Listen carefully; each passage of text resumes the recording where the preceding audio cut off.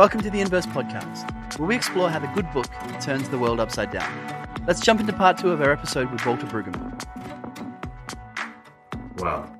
And I can hear what you're saying in terms of the practice of the early church. I mean, this is the witness of Acts 2 and Acts 4. Yeah. And I can hear what you're saying now in terms of the teaching of our Lord, that the birds of the air and the lilies of the field, that's not a bit of nature mysticism on the side for those who are that way inclined, but actually talking about a world where there's enough for everybody's need, but not everybody's greed. And suddenly I can hear the prophets and hear the prophets saying, everybody have a vine for wine, figs for dessert, that this is an abundance that is economic and ecological vision, which is good news. But I find it so hard to do anything practical about it. I know that.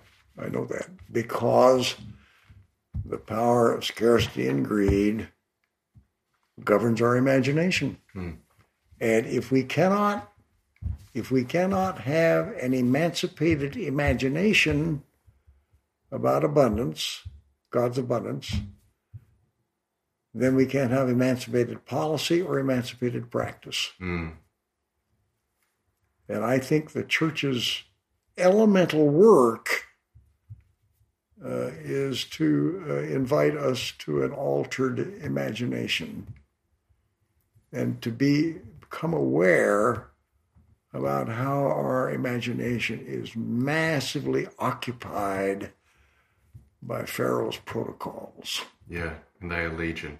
That's right. And then what happens at the end of Exodus 16, in terms of the Bible, not maybe in terms of historical reality, in terms of the Bible, Israel celebrates the first Sabbath in the history of the world. Wow. I would have thought you couldn't take time off for Sabbath in the wilderness. I would have thought you would have had to hustle every day of your life to have enough to eat. But they rest. They rest because an abundance has been given. And that is in contrast to Pharaoh's regime, where there is no Sabbath for anyone ever. If you ask anybody in the U.S. economy, what's the presenting problem of your life? It is, I don't have enough time. Wow. I can't get everything done. That sounds like every pastor I know.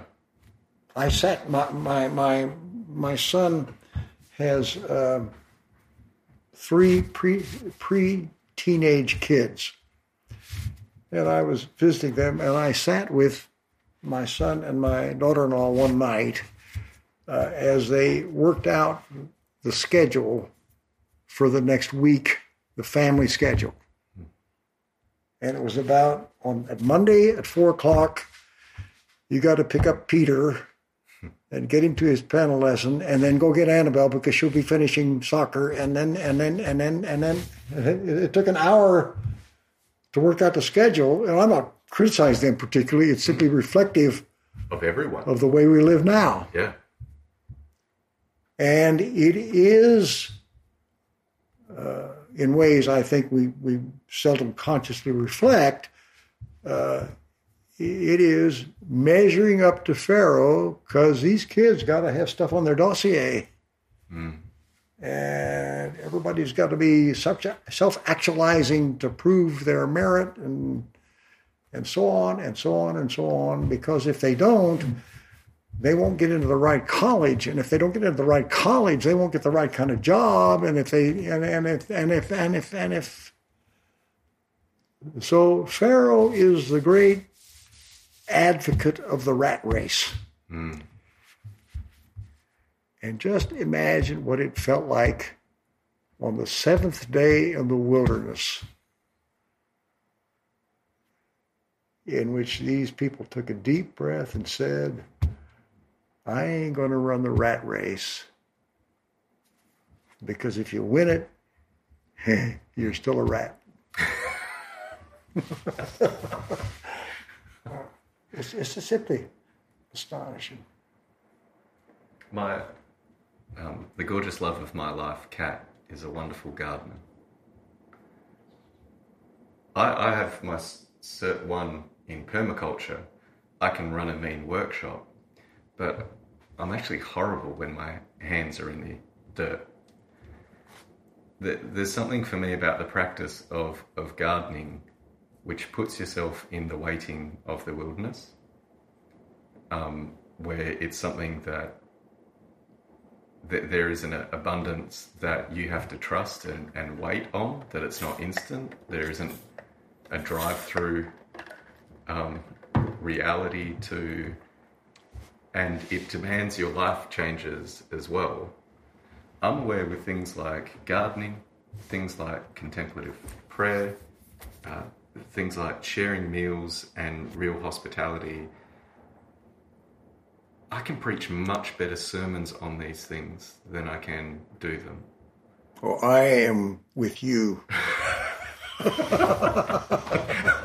Indeed. So, but it's important to keep talking about it, yeah. even if we are not very good at the practice of it. We have to keep reminding each other. So, for those who are listening who are in a situation like me, where there are voices of people I dearly love and respect who think that it's enough of the foolishness, it was formative, and now you can go on for a successful ministry. And how do we sustain the wilderness space when it has been the worst career move ever?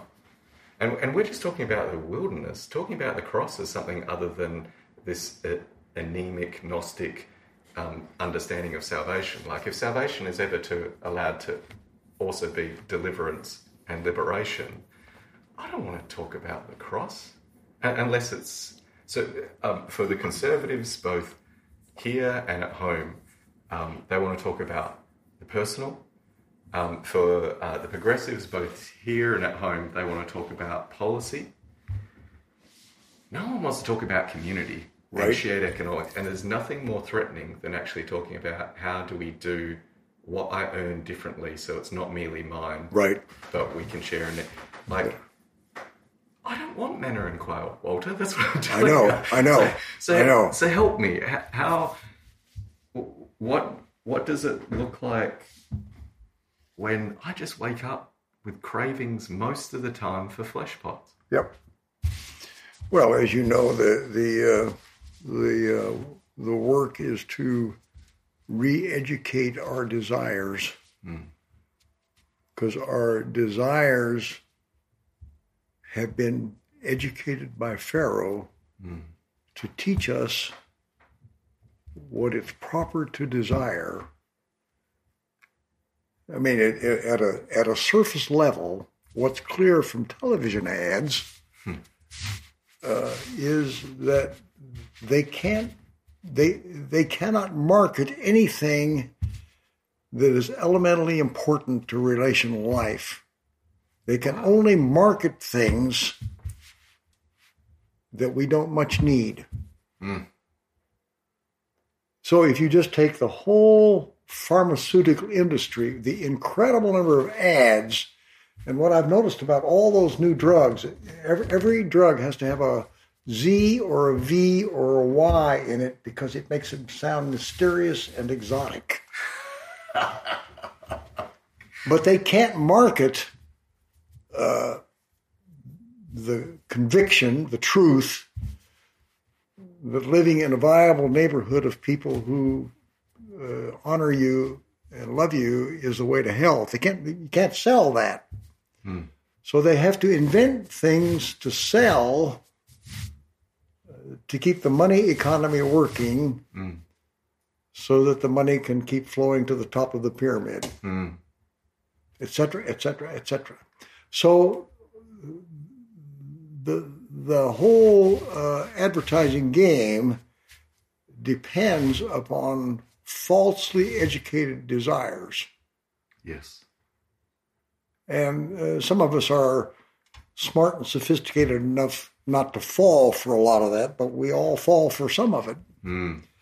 So the re-education of our desires seems to me to be elemental work. And, Psalm 73 ends with that statement, I desire nothing but you, and you are the only one. That's healthy desire. Yeah. And yet we're in the nation that sells that psalm back to us. This is a place that invented the selling of our Saviour. As long as he saves us just in terms of our personal knowledge. That's right. So this is where I think it's so... When flesh pots are packaged as McQuail and like... That's right. Like bottled water. Yeah, that's right. Like, not just in larger society, but in the sanctuary. Like, the pressure to turn Christianity into something that doesn't create disciples, if disciples is going to mean living in such ways that we see in Acts 2 and Acts 4 with economic realities, but means here are godly principles for success. So as you lead in multinational corporations that come at the cost of the poor and the expense of the earth, be a person of integrity, be a person of leadership, be a person who, the politics of the pelvis are certainly mentioned, but when it comes to politics outside of sexuality, we barely have any way of actually naming the idolatry that is everywhere. That's right. That's correct. I have the thought that the entry point about all of this in our society is the Sabbath. I think that the Sabbath commandment of the Ten Commandments is the hardest and most crucial in our society because it means to break the rhythm of production and consumption. And I think if we developed a healthy practice of Sabbath, what Sabbath not only produces rest, but Sabbath also creates opportunity for reflective thinking. And what Pharaoh does not want is that anybody should engage in reflective thought. Wow. Because if you engage in reflective thought, we might entertain alternative ways of being us. And to entertain alternative ways is very threatening to the status quo. So I think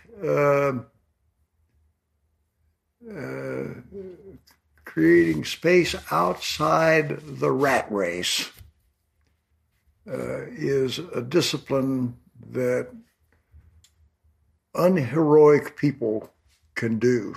And I think we've got to, I'm all for heroic action, but I don't think that's realistic for most of us.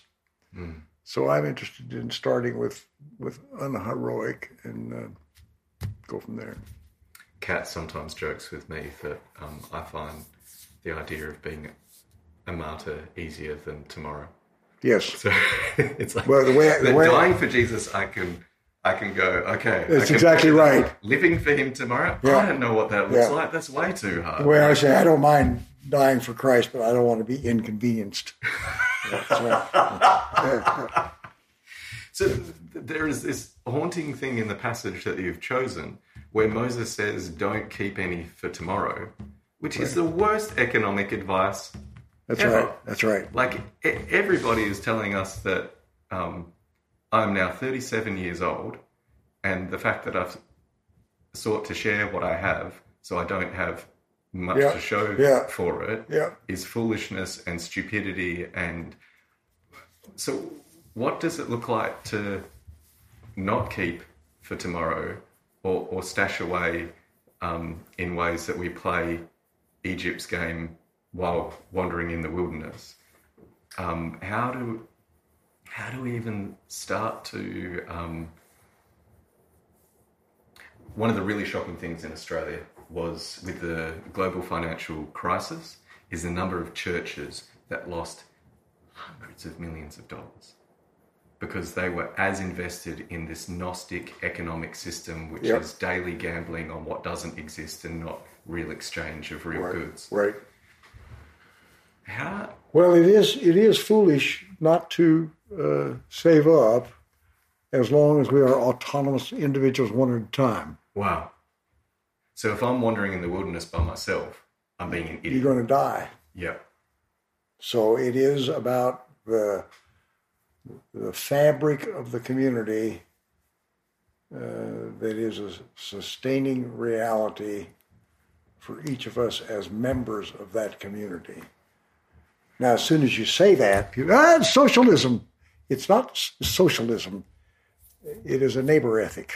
And we got to help people understand that the neighbor ethic of the Bible cannot be dismissed as socialism. Yeah. It seems to me the Bible has very little interest in economic theory about capitalism or socialism or whatever. It has immense interest in a neighborly ethic, that we are responsible for the viability of each other's existence. Wow. And then the ecological imagination of our Lord talking about lilies and birds becomes a shared reality where it's not just relating to the earth as, like even our language in English, the environment, it others. But your work with the Psalms and what it is to be part of the doxology of all of creation forms us in such ways that it requires us hearing the voices of others. Right. Exactly. The neighborhood that is beyond the That's right. the human. And almost all neighborhoods, except made-up suburban communities, include people that you don't particularly like or that are not easy. and they are legitimate. Unfortunately, they are legitimate neighbors. Yeah. Yeah. I'm aware that sometimes socialism in this country starts as if it started with Engels and Marx. And there's little memory of the Christian socialism which predated Engels and Marx and that they were bouncing off of, that you can't avoid if you read Engels and Marx. That and their importing of whether it's a Feuerbach and a program of how do we remove the spiritual. Part of that program was it's so steeped in all this Bible stuff. Yep. All this. That's right. The Wesleyan revivals and the birth of the Labour Party in the UK is a story of Christian socialism that isn't Marxism. That's right. But even before we get to the social vision, what they had was a communal vision of the church. Why is it that in the wilderness, if we dare to sometimes back into there while desiring what Pharaoh desires, right, trying to ignore Moses and just get on with our grumbling, why is it so hard to see others also in the wilderness? Why are there so many of us who feel isolated on this journey and can't see who else? I think individualism is the great American heresy in which we have been taught in toxic Christianity, to use your phrase, that Jesus gets us one at a time. Wow. Which is false. Yeah. The body of Christ is all these members that belong to each other, which is a paradigm for the human community. We all belong to each other. And there is no possible way to walk away from that. There are not enough dogs or tanks or gates to privatize social reality. Wow. But Pharaoh works pretty hard. Yes, indeed. That's right. Yep. What inspires you? Like, what do you see? I know there is, particularly at such a time as this, there are many things that means that lament psalms are easier to spend time in than the praise psalms. But what things do you see that give you hope? What things do... And I'm not trying to force an answer, and no. like But are there? Well, I think here and there are local initiatives of people who have stepped out of Pharaoh's imagination and have made a difference. In Cincinnati, where I lived until just recently, Amos, which is the community organizing, one of the community organizing agencies, got a levy on the ballot for preschool for all kids in our county. And Amos registered 46,000 voters, and it passed. Now, it had to be negotiated with the school board, all kinds of complications. But that kind of citizen action that is committed to the common good, every once in a while works. It just requires people to step out and step up and to recognize that the greedy scarcity of the status quo is not the truth of our life. Wow. What a difference it would make if the church understood that I'm telling the truth.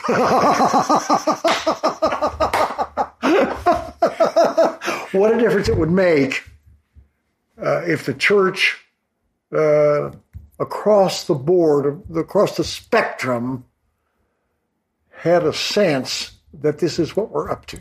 Yeah. So what I want to do, whenever I read a biblical passage, I always want to ask, what happens if you read the whole Bible through this text? Wow.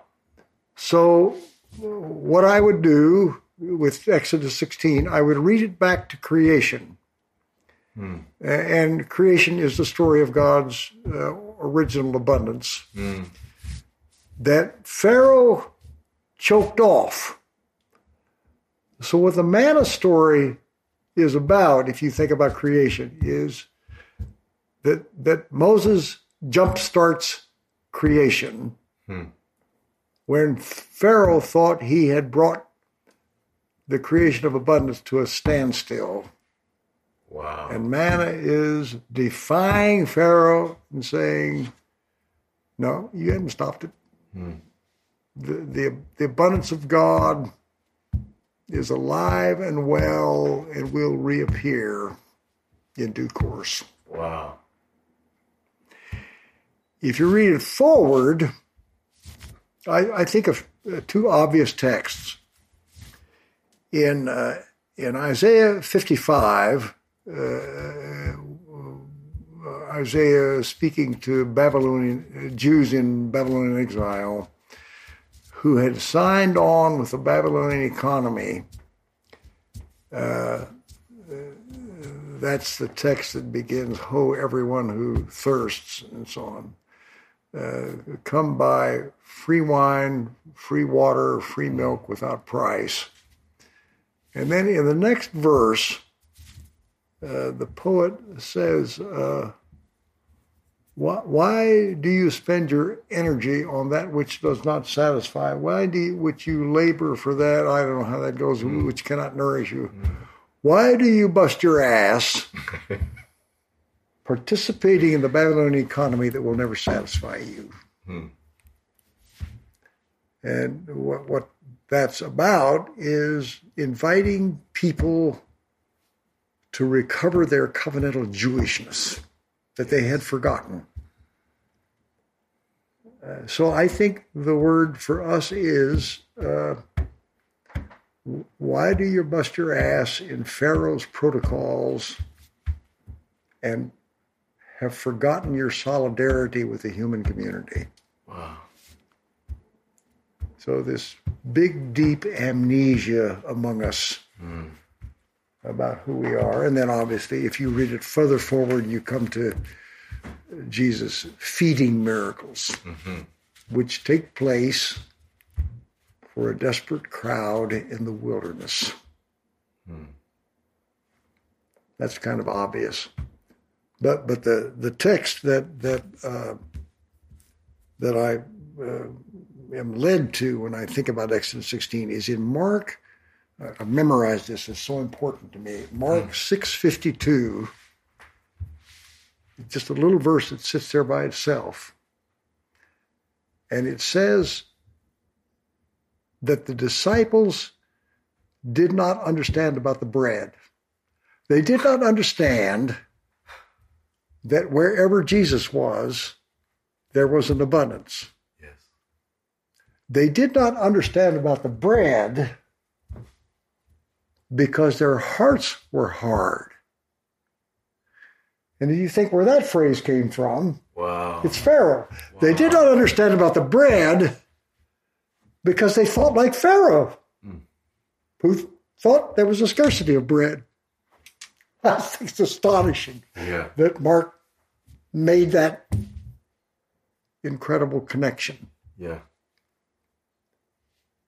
And so I think when we celebrate Holy Communion, we do not understand about the bread. Yes. Because we have hard hearts. Yeah. That have been formed by the fear of scarcity, tutored by Pharaoh. Wow. Wow. And our conversation about our friend Reverend Dr. Otis Moss III and what Trinity Chicago is doing, and their farmers markets and their ecological witness on the south side of Chicago, and even going back to how they transcend the culture wars in my nation and yours, in that every week the doors of the church are open. There is a personal invitation to respond to the gospel. But that invitation that is personal is joining a communal reality. And there's no skipping from the personal to policy. It's like join a community where you embody something different.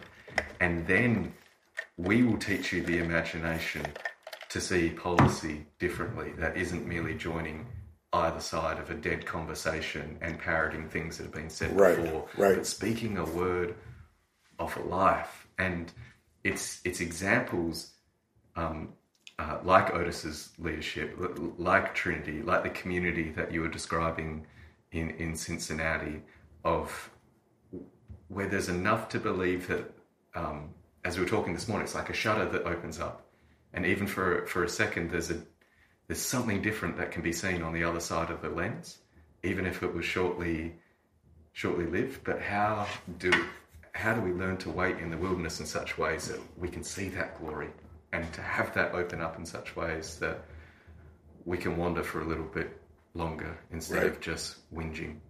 Yeah. Is whinging an expression that translates to Americans? What would whining? Not wailing. Not real lament. Cornel West does this great line where he talks about the difference between whining and wailing. It was Bob Marley and the Wailers, which is lament, not the, we'd say in Australia, whingers, or the whining. Because that's the other thing that's missed in a lot of my experience of church, is real lament. Oh, indeed. It's got to be the happiest place in town.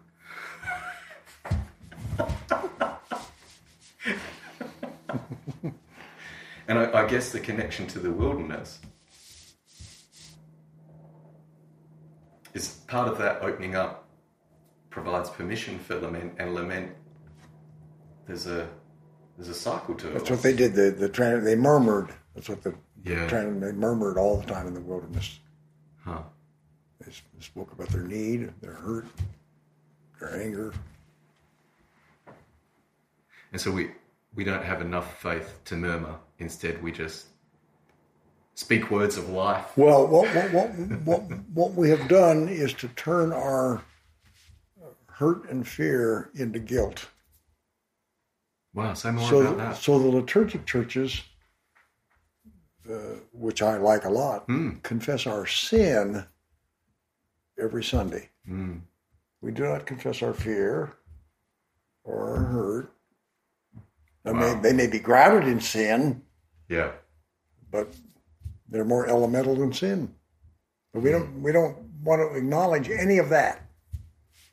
We do not want to confess that God is fickle. So we always have to assume that God, Pharaoh, superego, is always in the right. Therefore, if something's wrong, it's my fault.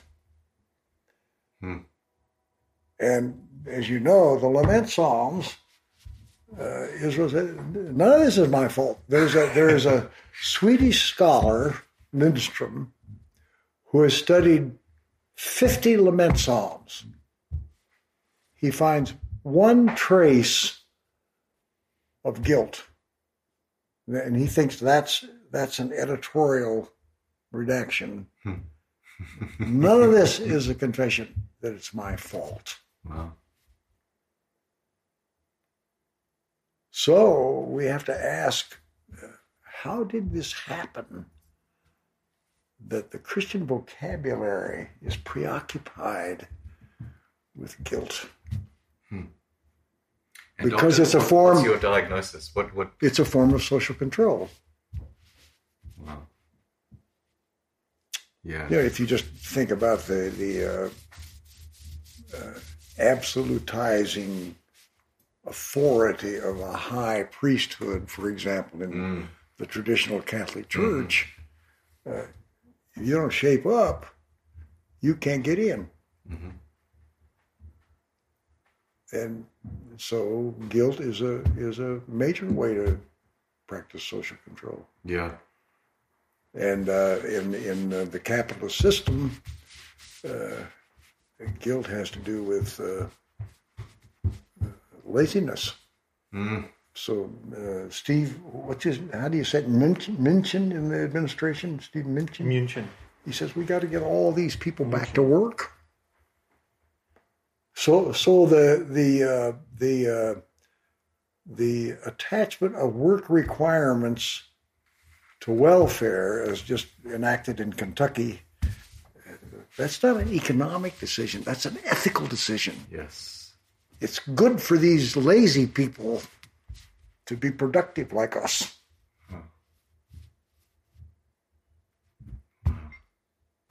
Terry Eagleton, the British post-structuralist,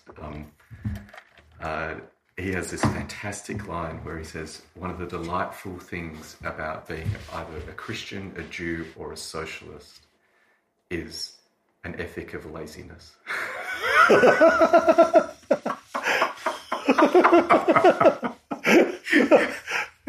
And of course he's having fun, but he's naming that idolatry. Yeah, he's naming. That's right.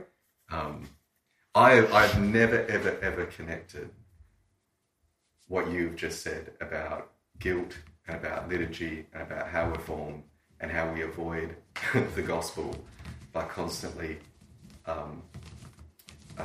responding to guilt instead of entering in on grace. And so much of how if we can't articulate our fears, how do we ever step into hope?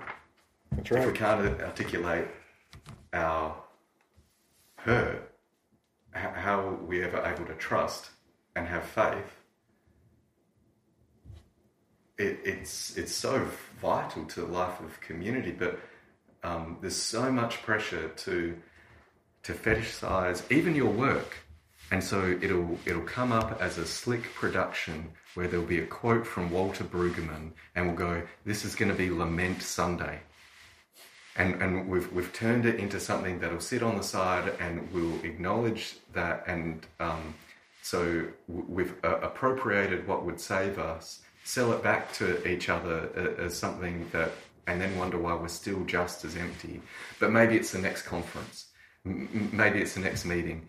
And our conversation about like what a revival of tenderness would actually look like in your nation and mine, so much of revival mentality and why it never gets taught of the reign of God and stays in the language of let's bring back from the dead a Christendom where we were once at the center of power. So much of that is all about guilt. And any talk of repentance is everything to do with how do we respond to that guilt. So, given your work and talking to so many people who do, like, I do believe, Walter, help me with my unbelief. Like, I want to pray with the 73rd Psalm that my desires would be God. Yep. But I want God on my terms, where at the end of the day, there's enough social justice, because like now my life is connected to these suffering people and I love them dearly. So yes, that. But I still want to be a success, Walter. So do I. So what do we do? One thing more important than being successful is being tenured. And many not very successful people are tenured. Well, I'm grateful for heroic action, but I don't have much confidence in heroic action. I think local congregations simply have to sponsor and insist on a different kind of conversation than conventional theology has ever permitted us to have. Wow. In terms of what we've been talking about. Yeah. I don't imagine quick conversions for very many people. I think it's slow nurture. But the categories, you have to get the interpretive categories straight so that we have some clear sense about what the conversation needs to be concerned with. Yes. Wow. And I think in the United States, I think the primary topic of conversation for the white church, that's what I know best, is loss. Wow. We need to be talking about loss that is never going to be recovered. Not ever.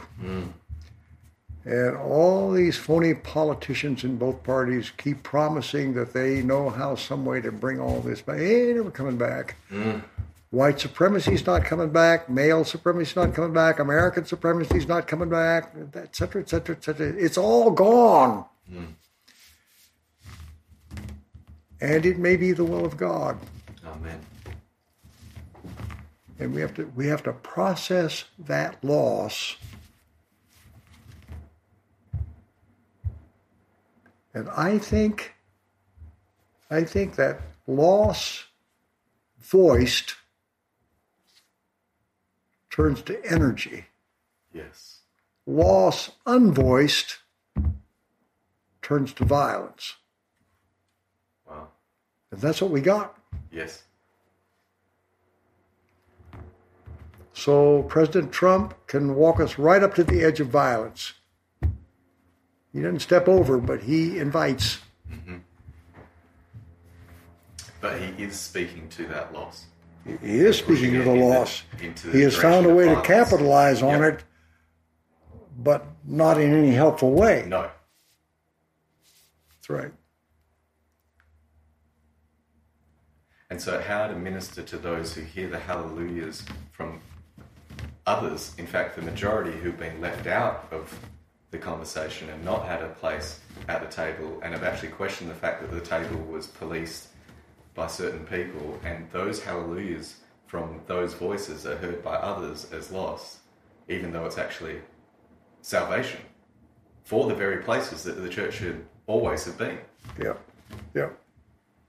But how do we minister and invite those who have lost into a new reality? Well, I don't know fully, but it is honesty is the secret. Yes. You know, it's the Anglicans have this great prayer: "You from whom no secret can be hid."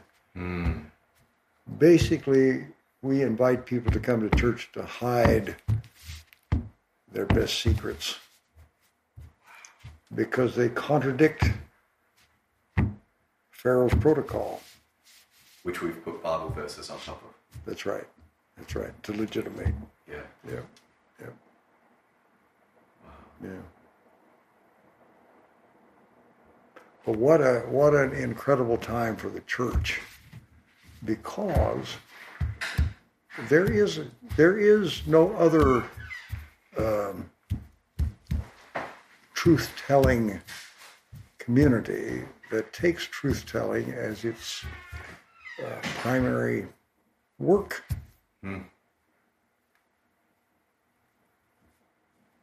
Yeah, all spirituality aside, it's one of the only spaces that is left in society that doesn't merely revolve around market realities. That's right. Not to pretend that the market realities aren't present in the church and need to be exercised. Right. But there is something else holding it together. That's right. As well. That's right.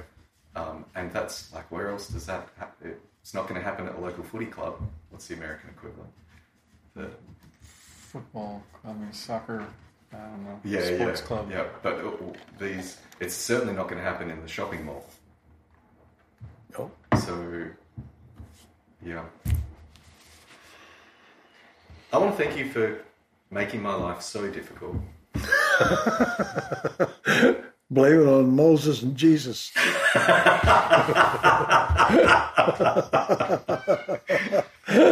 Well, thank you for being loyal to how difficult they are.